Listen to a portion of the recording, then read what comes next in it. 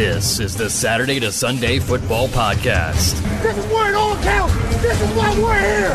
This is why each one of us are here. And now, here's your host. Welcome back to another edition of the Saturday to Sunday Football Podcast. I am Paul Perticchese, and thank you for joining me as always. Another week of college football and the NFL season is in the books.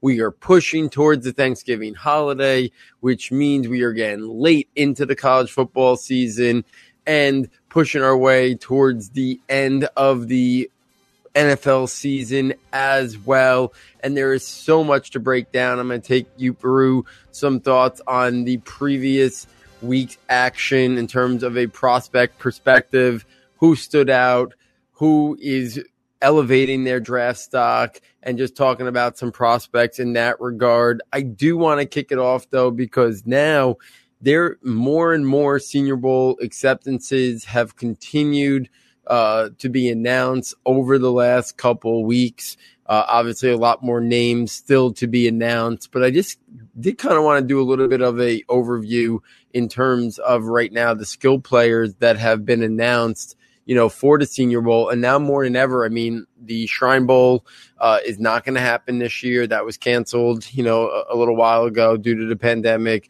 But the Senior Bowl, Jim Nagy is pushing forward with it, says it's going to, obviously it's going to be protocols in place. They're going to mostly just keep it to practice, games, and probably NFL personnel. So it won't be as much of a media event as it's been in the past.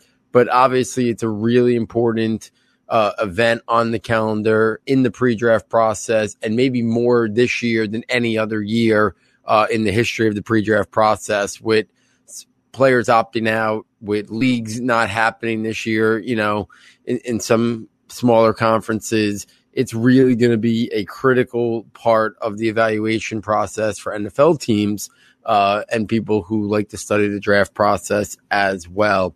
So if I scan up and down the list here in terms of, skill players, guys that we talk about here, start at the quarterback position. These are the current announced players who've accepted their invites. You have Kellen Mond out of Texas A&M, a guy we've talked about a lot. Got some raw natural tools. His athleticism, his arm talent is good. His ability to throw on the run, but still lacking in terms of accuracy, ball placement, decision making. You got Sam Ehlinger, out of Texas. We've talked about him a lot, for the last couple years. I look at him and I still, still envision, some Tim Tebow, his athleticism, that bigger bodied guy, not a guy who's like super fast, but is athletic for his size, can make things happen. He's been a little bit of a roller coaster at his time here in college. I still think he's a draftable player somewhere on day 3 and has a little bit of an intriguing skill set. It'll be interesting to see him down there at the Senior Bowl. Ian Book out of Notre Dame. I think he is a Colt McCoy style, Case Keenum style player, probably a late day 3 or priority free agent. Kyle Trask out of Florida, probably the biggest riser or one of the biggest risers so far this college football season. I'll talk a little bit about more him in the NFL draft report for this week. But Trask, that's going to be a big event for Kyle Trask. It's possible the Senior Bowl is what differentiates him, whether or not he is a day 2 pick in round 2, or does he push his way into the round 1 mix. The Senior Bowl could be a big thing for him. And then the most intriguing quarterback prospect right now going to the Senior Bowl is Jamie Newman, formerly of Wake Forest, was supposed to play this year at Georgia, opted out. This is a guy who, when the college football season started, he was my clear number 4 quarterback. Now we're not playing this year, and the questions about level of competition and what they asked of him and the offense they ran at Wake Forest, and the performance of Zach Wilson and Kyle Trask, he's moved down my ranks a little bit. But on pure film alone, he was set at number 4 for me. He's bounced down now to about number 6. But I think the Senior Bowl is going to be really fascinating for a guy like him, because when you watch his Wake Forest film, you see some Cam Newton-like stuff from him in terms of his just size, his athleticism, how he plays the game. So I do think it's going to be really intriguing to see him go down there and how he performs down in Mobile. At the running back position, Right now, UCLA running back Demetric Felton, who I'm going to talk a little bit about today. I think he's an offensive weapon, wide receiver, running back. I think he can line up in the slot. He can be that change of pace style guy. He's going to be an intriguing fit down there. Teams are looking for those versatile offensive weapons. I think Felton is that in this draft class. Michael Carter out of North Carolina. He's a guy who I have not watched a lot of. So I like seeing these early invites to the Senior Bowl because it kind of puts them on my radar. So Michael Carter out of North Carolina. Larry Roundtree out of Missouri. He's been a guy we've studied since last year. We thought he might come out. Intriguing player, but I think more of a late day free type guy, a guy who's pretty solid at a lot of things. I don't really see a outstanding trait that really, pushes him up draft boards into the top 100 mix. So I think we're talking about day three prospects in between the tackle type runner, has some ability to catch the ball, but not really going to be a forte of his. Elijah Mitchell out of Louisiana is so far the fourth running back that has accepted his invite as well. If we take this, tight end position out of Virginia, Tony Poljan, out of Ole Miss, Kenny Yeboah, and then out of Georgia, Trey McKitty. I think Yeboah out of Ole Miss is the guy who intrigues me the most from this list. But I think as we get a little bit closer to it, these tight ends have been a little bit under the radar. I'll get my eyes on them in terms of, what they bring to the table. To give you a better feel and give you my take on these guys. These aren't guys that right now I think are high draftable prospects. I think we're talking about day three players here. None of these guys are in the scouting notebook right now here at Saturday to Sunday, so they're a little bit further down the board than some tight ends. If we take this to the wide receiver position, the guys that are so far been announced, Racey McMath out of LSU, Marquez Stevenson out of Houston, Dwayne Eskridge out of Western Michigan, Austin Watkins Jr. out of UAB, Kay Johnson out of South Dakota State, Shi Smith out of South Carolina, Nico Collins out of Michigan, Kadarius Toney, and Trayvon Grimes out of Florida. Obviously, Toney and Grimes are two guys that I've talked about. I talked about Grimes with Matt last week. Toney is a guy I've talked about throughout this year. I'll talk about him again today in the NFL Rookie Report. Nico Collins, good size. I like his ball skills, his ability to high point, adjust, extend for the football. He's a guy who probably is in, right now in that 16 to 20 range in terms of wide receiver prospects for me in this draft class. But, that's not, that's just because of the depth of this class. He's got a really intriguing skill set. So he's a guy who I'm excited to kind of see down there. Michigan has not, been the pillar of a strong offense and strong quarterback play during Nico Collins' time there. So I think the Senior Bowl could be big for him. Marquez Stevenson is the guy who's been on my watch list and on my radar, a guy who can get vertical and create mismatches down the field. He's another intriguing prospect so far on this early list of wide receivers. So there it is, just a little bit of a quick synopsis on the skill players that are so far have accepted their invites. I'll probably do this in a couple weeks again and just go through and add some thoughts on new names that have accepted invites to the Senior Bowl in terms of that. Obviously, as we draw closer to the Senior Bowl, in January, I'll do a full detail and full preview at that point. I'll make sure anybody that I'm not too familiar with, I get some eyes on, and share my thoughts with you guys as well. So let's then pivot this into the traditional first segment, which is the NFL draft stock report, or draft report, for this past week at the quarterback position. The usual suspects. I have written down Kyle Trask, 26 of 35, 383 yards and 3 touchdowns. I talked about him a little bit, when I was discussing the Senior Bowl. And then also he's been a guy that we've talked about a lot here at Saturday to Sunday. Before the year started, I thought he was a day three style prospect. And then as the year started and I was watching him, I quickly said, okay, he's moved into the day 2 range. I know some people have put him in round 1, and I think right now the projection would be, smart to say he's a round 1 player. I still think on evaluation, he's more of an early day 2 for me, but I acknowledge that, he's on that round 1, round 2 border now, and his stock is still going up. He's got some things at times that I do, his accuracy and ball placement have improved this year. I think that's been the area that's improved the most. I think his arm talent is good. I still don't think it's big time, top end arm talent where he can fit the ball into really tight windows and put on a lot of velocity. But there's a lot to like about his game.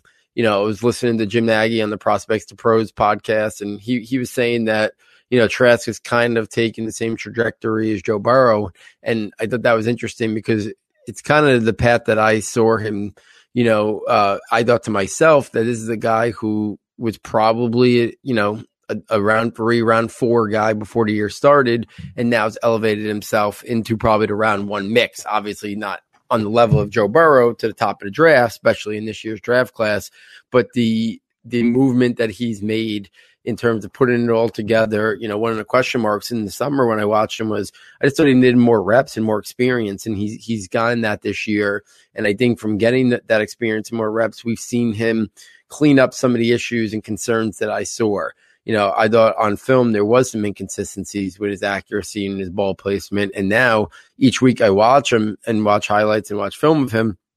I feel like he's cleaned that up and he's improved in that regards. And it's no longer a developmental area or concern. It's somewhere in the functional area to a strength of his game. Obviously you'd like to see it, more consistently over a whole year, but he's definitely taken those areas, which I thought were, suspect before the year started in terms of consistency, and he's improved upon them. Justin Fields, probably his worst game, you can make the case, since he's been at Ohio State, 18 of 30, 300 yards, but 2 touchdowns, but he did have 3 interceptions. It's rare for him in terms of, the production he's put there. Again, I don't think a game, a poor game here or there is going to really impact what people think of Justin Fields. I think right now, most people have Trevor Lawrence 1. Most people have Justin Fields 2. I don't see a lot changing that narrative. Just like I don't really see Trey Lance or Zach Wilson really pushing Justin Fields. I think Fields is going to be the second quarterback. Lawrence is going to be the first one. Fields' ability to make things happen, with his legs, with his arm, playing inside the pocket, outside the pocket, making plays, when the play breaks down or playing off structure, is what makes him such an intriguing prospect. And we see more and more in the NFL every single week just how important it is to be able to play off structure and make things happen as offensive line play continues to deteriorate at the NFL level. And we've seen rookie quarterbacks now come in and really, this year alone, Justin Herbert, we've seen rookie quarterbacks, and Joe Burrow was having a solid year until, unfortunately, his injury. We've seen rookie quarterbacks, make a lot more impressive early on, performances than in the past. And a guy like Justin Fields, that ability to play off structure is something that will get him on the football field quicker, will make him more successful quicker, because he has that in his arsenal, in his bag of tricks. Zach Wilson, a very efficient game. Obviously, the level of competition was down this week, even more than usual. 10 of 16, 212 yards and 4 touchdowns. Again, I talked about Trask being a mover. Zach Wilson right there as well, going from day 3 into the round 1 conversation as well. The question is, how high can he go? Can he get into the top 5? Can he get into the top 10? Can he catapult over Trey Lance this year? I think are the question marks with Zach Wilson. I think he's got good arm talent. I think he can make all NFL throws. He can throw from different platforms. I still think his velocity and his strength is average at best. I don't think it's a, he can get the ball where it needs to be, but understand who he is and what he is. And while his overall arm package might be impressive, because of his accuracy and his ball placement and thrown from different arm angles and platforms, I still do think his velocity and strength is something that is just average and functional, which is fine. But I don't think he's got the arm talent of some of these other guys in this year's draft class or in previous draft class. Continue to be intrigued with Desmond Ridder out of Cincinnati, who's got his team playing really well. This past week, 21 of 32, 338 yards. 338 yards and 2 touchdowns. Also had 57 yards rushing and 2 touchdowns. I can't watch him play and not think Colin Kaepernick. I don't know if it's the long strides. I don't know if it's the body type, his deep ball. But when I watch Ridder play, I think a lot of Colin Kaepernick. I think he's a guy that's flying under the radar a little bit. And I think a lot of people have him as a day 3 prospect. I think there's a chance at day 2 for him. I think in terms of what the NFL is intrigued by, in terms of that, if we saw Jalen Hurts go on day 2 last year, I think Desmond Ridder can go on day 2. I do believe that. So I think Ridder's the guy that people are sleeping on a little bit. And then Brock Purdy, 16 of 20, 236 yards and 3 touchdowns. Purdy's another guy I think's in the day 2 mix. If he goes in day 2, if not, I think early day 3. Him and Ridder, I think, are 2 of the more intriguing ones because I think, with the emergence of Trask, with the emergence of Zach Wilson and Mac Jones, I feel like it's been Newman, who I mentioned before, Ridder and Purdy are kind of the guys that now are being slept on. And I do think they all have an intriguing skill set to be, top 100 prospects and potentially go, in the first 3 rounds. I don't know if all of them are going to, because sometimes if quarterbacks aren't deemed top round 1, top 50, I think sometimes teams then want to, use those second and third round picks on other prospects that have a higher ceiling. And if they look at these guys and think high end backup, they might want to look to day 4 before they take these guys. I mean, day 4, round 4, day 3 before they take these prospects. So, I think they're day 2 in terms of their grades, but that doesn't mean they're going to go on day 2, but I do think they're being a little bit slept on, a little bit forgotten. And I think Ridder, Purdy, and Newman all are worthwhile discussion as 3 really intriguing prospects. If we take this to the running back position, I talked about Demetric Felton before, but this past week, 34 carries, 167 yards, and 2 touchdowns. I mean, impressive game on the ground, but don't misunderstand that performance and that box score game to tell you the story on Demetric Felton. He's 5'9", 186. This is a versatile offensive chess piece. This is a guy who is going to, at the NFL level, he's not going to be a guy who carrying 34 carries. This is going to be a guy who's going to be a change of pace runner, third down runner, pass catching running back, but a guy who's got the ability to also line up in the slot and run wide receiver routes. So I think he could be, he could be used as an offensive weapon in a variety of ways. And I think that could potentially, in a class that the running back class is a weak class, in my opinion, after Najee Harris and Travis Etienne, I think Demetric Felton could be a guy that goes higher than we might think in terms of the NFL draft because of his dual capabilities, because of his versatility that he brings. A team could be looking for that piece in terms of their offense, and maybe he goes in the 3rd round or early 4th, even though, you may see him right now projected, somewhere, on day 3 in round 4, round 5, round 6. He could even go a little bit earlier than maybe where the projections are because of the versatility that he offers, that pass catching ability, that slot wide receiver, motion him out, do different things with him. That's Demetric Felton. Other guys, it was kind of a quiet week for the running backs. The only other one that really stood out in a positive light was Master Teague in that game against Indiana. 26 carries, 169 yards, and 2 touchdowns. We've been waiting for kind of that breakout game from Master Teague. This was the most impressive one where he really handled the heavy workload in that backfield. I'll bring up Zamir White right here and then tie in him and Master Teague because I've been talking about them together all year. Zamir White struggled this week, 11 carries, 21 yards, but he had, prior to this week, had been the better player this year compared to Master Teague. But I really do think their evals are very similar. They were 2 highly recruited, high school running backs. I think they're both best as interior physical runners between the tackles. They got some good athleticism and bursts for guys their size.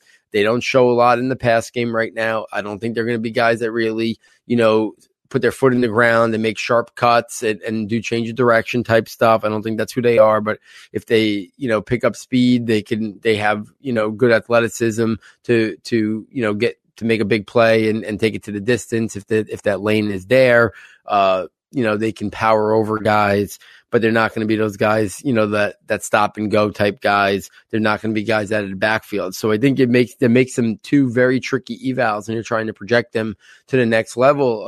Are they round 3 guys? Are they round 4, round 5?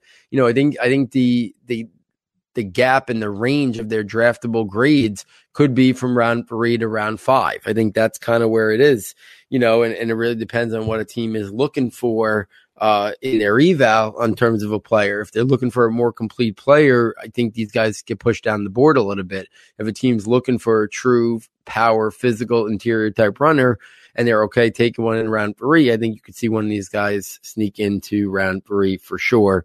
Chuba Hubbard this week, 8 carries, 44 yards. I mean, he's number 3 in terms of most running back rankings, and I think he's fine. I think he's intriguing, but I think there's a big gap between the top 2 and Chuba Hubbard than I think there is from Chuba Hubbard to, the number 4 guy or number 5 guy, who my guess is number 4 guy is Kenneth Gainwell. And then I think number 5 is a little bit up for grabs right now, with the medical retirement of Journey Brown, who was my guy who I was really intrigued by. I think Hubbard is a little bit like Darrell Henderson style player. I think he's going to be a round 3 style player. I think he is probably best in terms of a committee backfield. We'll see where Hubbard kind of ends up, at the next level. If we take this to the wide receivers, I want to start with Rondale Moore out of Purdue, 15 catches, 106 yards. I talked a little bit, over the last couple of podcasts that I think there's a clear top 6 at the wide receiver position. And I think the margin between them is very small. I think all 6 of them are worthy of going round 1. Do all 6 go in round 1? I'm not sure. Could somebody fall into round 2? Yeah, it's possible. I guess if I had a pinpoint, I think I said Rondale Moore a couple weeks ago when I talked about that. But that's just because I'm trying to, pinpoint a guy who could potentially fall. I don't think he should. I think 6 wide receivers should go in round 1. I think Rondale Moore is in that mix with the Alabama guys, Jalen Waddle, and Devonta Smith, Terrace Marshall Jr. out of LSU, Jamar Chase, and Rashad Bateman. Moore has been a little bit out of sight, out of mind, I feel like, but 15 catches, 106 yards. You're going to get the ball, all around the line of scrimmage, get the ball in his hands. He's an electric playmaker after the catch. He can get vertical, even at his size, he can win at the catch points. So Rondale Moore, can do a lot of different things at the wide receiver position. And his most explosive trait is getting the ball and getting him in space. So I think you're going to see a lot of short to intermediate stuff with him, even at the next level, get the ball in his hands and let him use his natural playmaking ability in the open field. Kadarius Toney, who I mentioned before in terms of the Senior Bowl invites, 6 catches, 107 yards, and a touchdown. He continues to have Deebo Samuel, DJ Moore type vibes. So, going to be a guy who's going to be used on jet sweeps, end the rounds, some handoffs out of the backfield, those shuttle passes. He's a guy who, after the catch, is very physical in terms of his yak ability. But this guy's also got big time speed. He's got change of direction. So Kadarius Toney is going to be a guy that's going to wreak havoc in the open field. Chris Olave, 8 catches, 101 yards. I talked about him with Matt last week and in prior episodes. I love his route running ability. I think he's one of the best natural route runners in this draft class. And NFL teams are always looking for that. I think he's locked and loaded as a round 2 prospect. Maybe he could push his way into round 1 if 7 wide receivers go, but I think you're going to see him pretty early in round 2 due to that natural route running ability that he offers. Devonta Smith, 9 catches, 144 yards, and 2 touchdowns. He can go as high as the 2nd or 3rd wide receiver, the production he has put forth at Alabama over the last couple of years. And a guy who I just recently watched and took notes on and will be one of the first 5 guys added to the scouting notebook is Anthony Schwartz out of Auburn. 3 catches, 84 yards, and a touchdown. This is a guy who's got blazing speed. We're talking in the 4.2s, guys.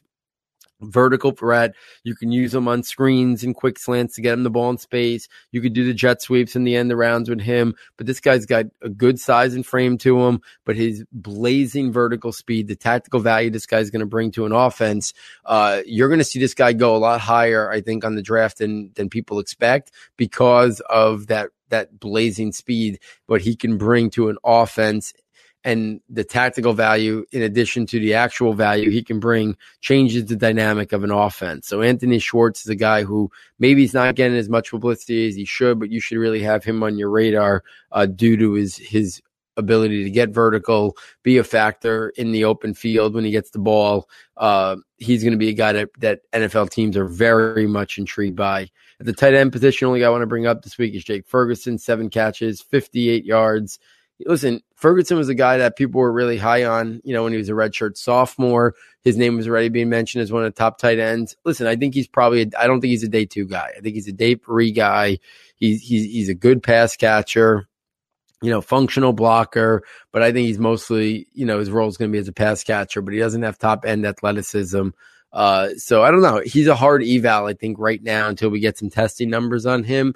I think, he'll be, in the top 5, top 7, top 8 tight end mix for sure, I think, if he declares. But I could also see him even going back as well, to see if he could elevate his stock a little bit more.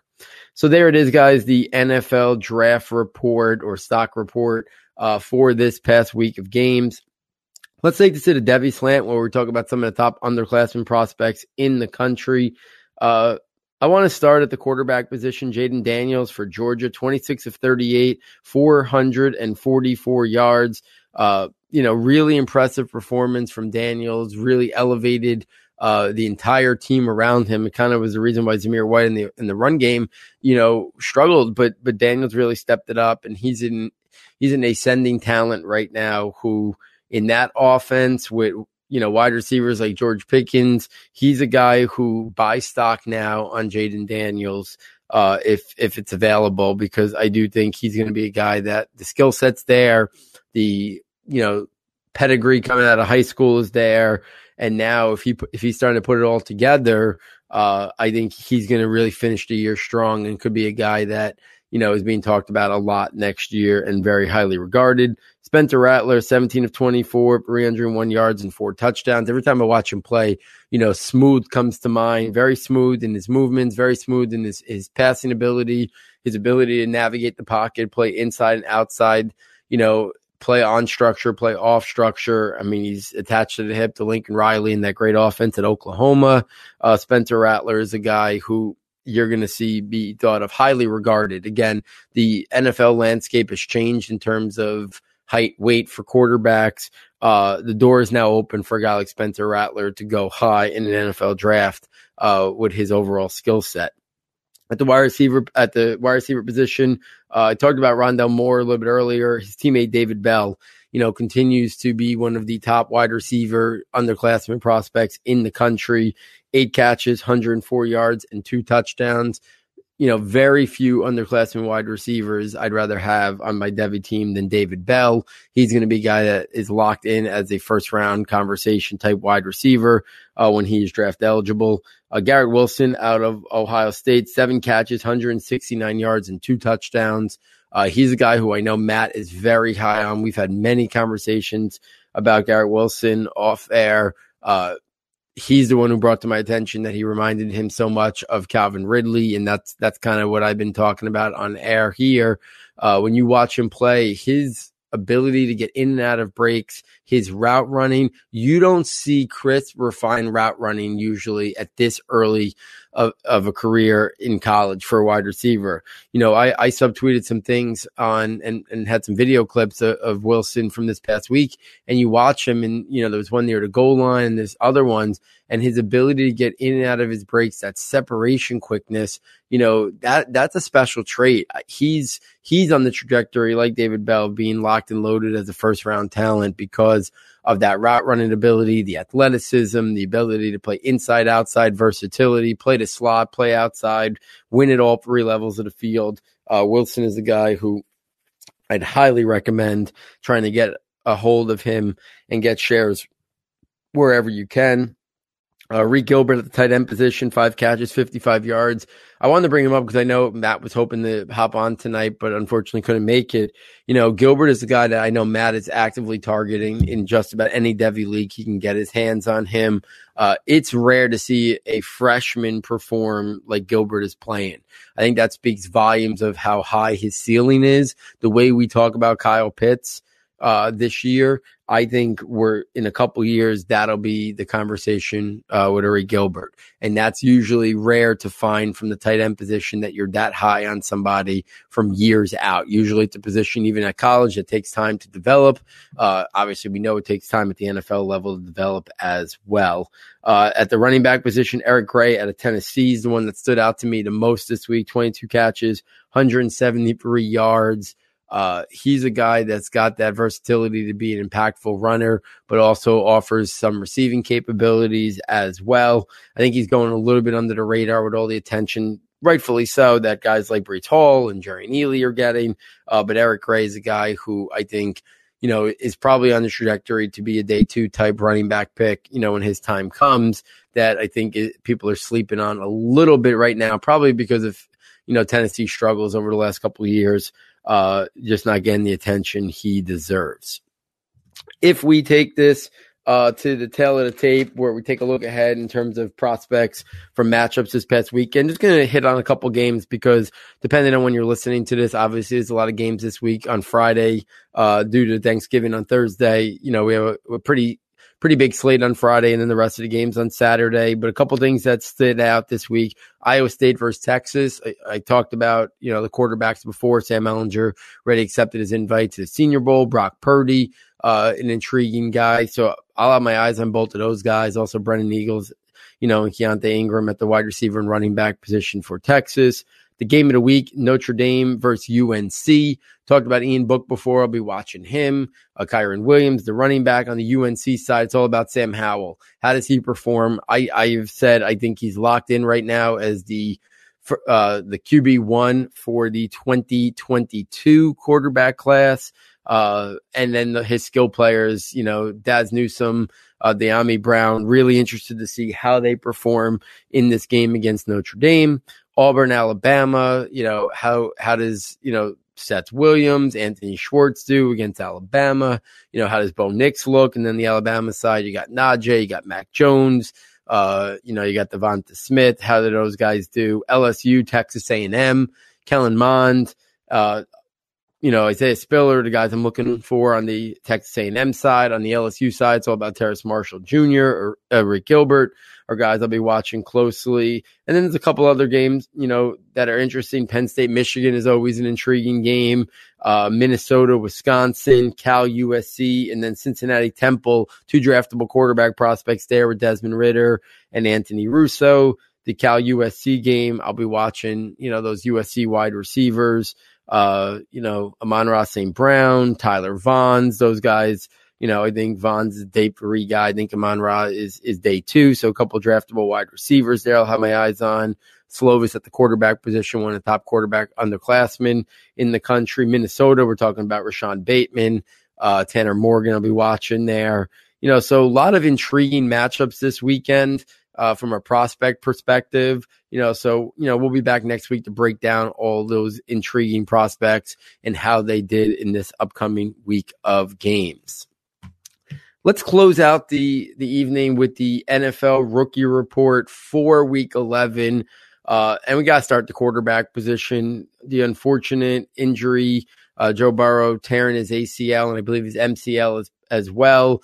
The reports are that if all goes well, he should be back under center for opening day, which, that's kind of remarkable considering how late we are into the NFL season. But guys are coming around much quicker from and healing and getting back there from ACL, MCL injuries. So hopefully, Burrow is back and better than ever to start next year. Obviously, I thought he was having a really strong rookie year. He had his ups and downs like most rookie quarterbacks do, and he was playing behind a bad offensive line. But, I thought Burrow really was handling himself well this year, showing that skill set. If for any reason in the fantasy world, this is an opportunity to buy low on him with this injury, then I definitely would in the offseason because, with T. Higgins, Joe Mixon, Tyler Boyd, this offense is set up. Hopefully they spend this offseason continuing to try to upgrade the offensive line and stabilize the protection around their franchise quarterback. I do think it might be more of a buy window for T. Higgins than it is for Joe Burrow because of how good the wide receiver class is this past year and how good the upcoming wide receiver class is. So that might be an opportunity when push comes to shove. If T. Higgins struggles down the stretch here with Ryan Finley, his overall numbers might not look that impressive. For the casual dynasty player, maybe it opens up a window where if you offer an aggressive, round 1 rookie pick, for T. Higgins, somebody might accept that. And I would offer a late round 1 rookie pick for sure, for T. Higgins, without a doubt, attached to the hip there with Joe Burrow. What we've seen out of T. Higgins this year has been really impressive. If we go back to the quarterback position, Tua got benched, was not performing well. And Tua has, he had that one game where he really looked strong, that second game. But overall, Tua has not, looked at the same level of Burrow or Herbert, whether it's him still trying to get comfortable back from his injury last year, whether it's just the speed of the game right now. He needs some time to get adjusted to it, but he has not had the immediate success that Joe Burrow or Justin Herbert has had. They said it was just bench for performance for this one game. He's going to be back under center this week, so we'll have more to talk about. It'll be interesting to see how he responds to being benched. This is a guy who's always been a top level, quarterback wherever he's played. So to get benched, I think it had to come as a little bit of a shock to him. So it'll be interesting to kind of see how he rebounds this week after last week's benching. Justin Herbert, at this point, the rookie of the year is locked up. 37-49, 366 yards and 3 touchdowns. And I'm not even sure the box scores do justice on just how well Justin Herbert's played this year. His aggressiveness, throwing vertically, you don't usually see that in a rookie quarterback. And the level of comfort that the coaching staff has to let him air it out deep and push the ball vertically down the field is remarkable. You don't usually see coaching staffs that have that much trust in their rookie quarterbacks to push the ball vertically down the field. He is elevating all of the players around him. He's looking better than he ever did in college. And right now, Justin Herbert, I moved him ahead of Tua in my dynasty rankings a couple weeks ago. And at this point now, with Burrow missing the rest of the year due to injury, I think you probably should have Herbert right now as the number one quarterback, dynasty quarterback from this draft class. So if you're, when I do my next update to my, my dynasty rookie rankings, I'm going to move Herbert to number one. His play on the field warrants it. The injury to Burrow now, is not something I'm going to overreact to, but it was already basically a coin flip between those two right now moving forward. And with the injury, I'm going to use that as a tiebreaker. And based on, Herbert's, performance on the football field, I'm going to put him in that number one spot because it's been really remarkable what we've seen from him early on in his college career. If we take this to the running back position, Clyde Edwards-Helaire, 14 carries, 69 yards and 2 touchdowns for Helaire. Everyone was overreacted a little bit to the Le'Veon Bell news. And then since Bell's there, Helaire has continued to be the lead guy in that backfield. I thought there was going to be an opportunity maybe to buy low if he struggled down the stretch. But if he's still the clear lead guy there, I think that slightly buy low window probably has evaporated. There's still been inconsistencies in his overall games. And I'm still not sure that Kansas City is going to want to make him the full guy. I think they might always want another guy there, whether it's a 60-40 or 65-35 role, whether it's Damian Williams next year, whether it's another running back. But I still think Helaire is a guy you want to get on your dynasty team if possible, attached to that offense, attached to Mahomes and Kelsey and Hill and Andy Reid's offense. So don't overthink Helaire, even if at times you've been frustrated this year, besides a couple weeks where he really shined. Jonathan Taylor had his best game in a while, 22 carries, 90 yards, just when it looked like he might have been, a little bit, pushed out of the bell cow rotation there, and it been more in a very much, three-headed timeshare. He gets his most, carries in quite some time. Looks pretty solid against the Packers this past week. Again, I still think there's some concern though about him based on, how the Colts have done it this year in terms of wanting to use multiple backs. I don't think he's going to be much of a pass catcher. So while he's a guy that I'd like to have on my dynasty team, I also wouldn't hesitate to move in the right deal. And if he finished strongly and it was a really sell high window, I would consider it. Just because I'm a little bit concerned that he's going to be a little bit in that Leonard Fournette type territory where he's a little bit touchdown dependent. The Colts' offensive line is not nearly as good and dominant as it's been in the past. That could change by next year. But he's a tough eval because I just don't think he's going to be involved much in the pass game, even though we've seen a couple glimpses here or there where he was utilized. J.K. Dobbins finally took a hold of that backfield this past week, 15 carries, 70 yards and a touchdown. As we finally thought we were going to see him down the stretch be the guy. He tested positive for COVID, so he's going to be out for at least this week, possibly 2, based on how quickly he can get off the COVID list and be okay to play. So again, it seems like it's been an up and down. You have a moment or two where Dobbins looks like he's going to start really catapulting and to be very relevant. And then it's a couple steps back He's still the guy right there with Clyde Edwards-Helaire that I'm most intrigued with long term. I still think in 2 years or 3 years, if he's the number one running back from this class, I wouldn't be surprised. I'd want to get him on my team anywhere I can. I'd offer anything but basically a top 3 dynasty pick to get J.K. Dobbins on my dynasty roster. Cam Akers, only 5 carries this week, 1 catch, did find the end zone, but Cam Akers is the guy who, while I like the talent, I've mentioned it before, I'm still most concerned long-term with him. I'd buy him for a second-round pick, but if somebody wanted to overpay for him, I'd consider moving him because Darrell Henderson has showed a lot this year. He's only in his second year. So I think for at least 2 more years after this, Cam Akers is probably very much in a committee with Darrell Henderson. I don't think he's going to take a massive role over. Maybe eventually he, eats into Malcolm Brown and just becomes a 2-headed backfield. But even if it is, I think it's Henderson and Akers. And I think when he was drafted, some people thought maybe they had completely soured on Henderson, but I do not think that is the case anymore. I think, that was more, I think the media and then trying to, put the puzzle pieces together and overreact a little bit to them drafting a running back, again on day 2. But I think they just wanted to see more out of Henderson. And I think they've seen it this year. So Akers is the guy I'd buy for a second-round pick. But if I was offered a first-round pick at some point for him, I'd probably move him because I do have some concerns about the backfield in terms of it potentially being very much an even split in that backfield with the Rams there. Antonio Gibson, 16 carries, 94 yards, and 1 touchdown, 1 catch, and 10 yards. He'd be a guy I'd be buying. Stock up, buy, and use the fact that he's not being actively overly involved in the receiving game to your advantage right now. That's going to come. This is a guy who was a wide receiver in college. So right now, I don't care that his receptions and his receiving numbers are down due to J.D. McKissick. I look at it right now as an opportunity to buy him. When I was talking about last week selling James Robinson for a 1, I would turn around and for a 1, I'd buy. Maybe not a pick that I was thinking the top 5 or top 6, but a late round 1 rookie pick, I'd buy Antonio Gibson because what he's shown in terms of a runner, even if that's as good as it gets in the run game, there is a lot of room to grow in terms of his passing capabilities. I think right now they are making that transition to Antonio Gibson, the running back, and I don't think they want to put too much on his plate, and they have J.D. McKissick there this year, so they're utilizing him.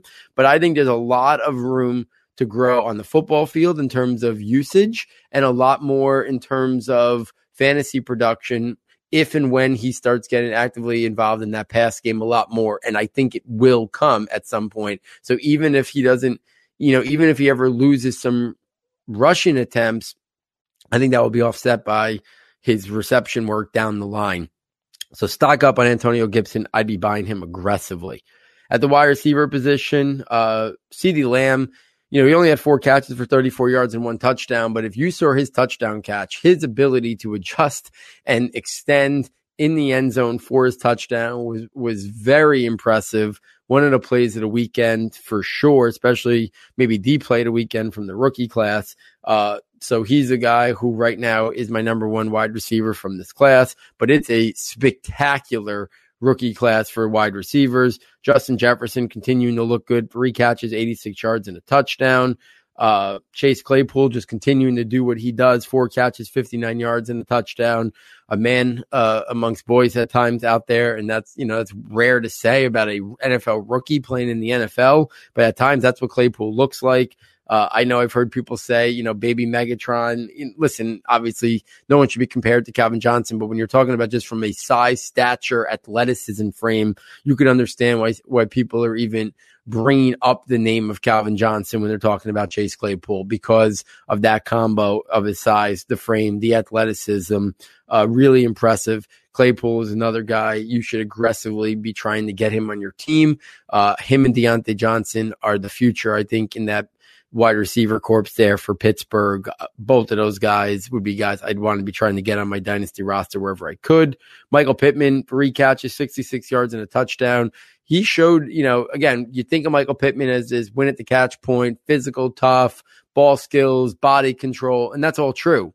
but he's got sneaky athleticism to his game. You saw it this week. He caught like a crossing route, and then he turned on the jets and was gone for like a 60-yard or 50-yard touchdown. You know, it was his only big play today, but I think it showed his versatility that while he can win at the catch point, he's got surprising athleticism and burst for a man his size, and he showed it on that play this past weekend. Denzel Mims, 3 catches, 71 yards. I think he's a guy that there's going to be a buy low window on Denzel Mims because of just how poor the Jets offensive line is. I mean, the Jets offense is in general, partially, you know, due to the offensive line, but, you know, more the whole offense as a whole, the quarterbacks, scheme, play calling, et cetera, et cetera.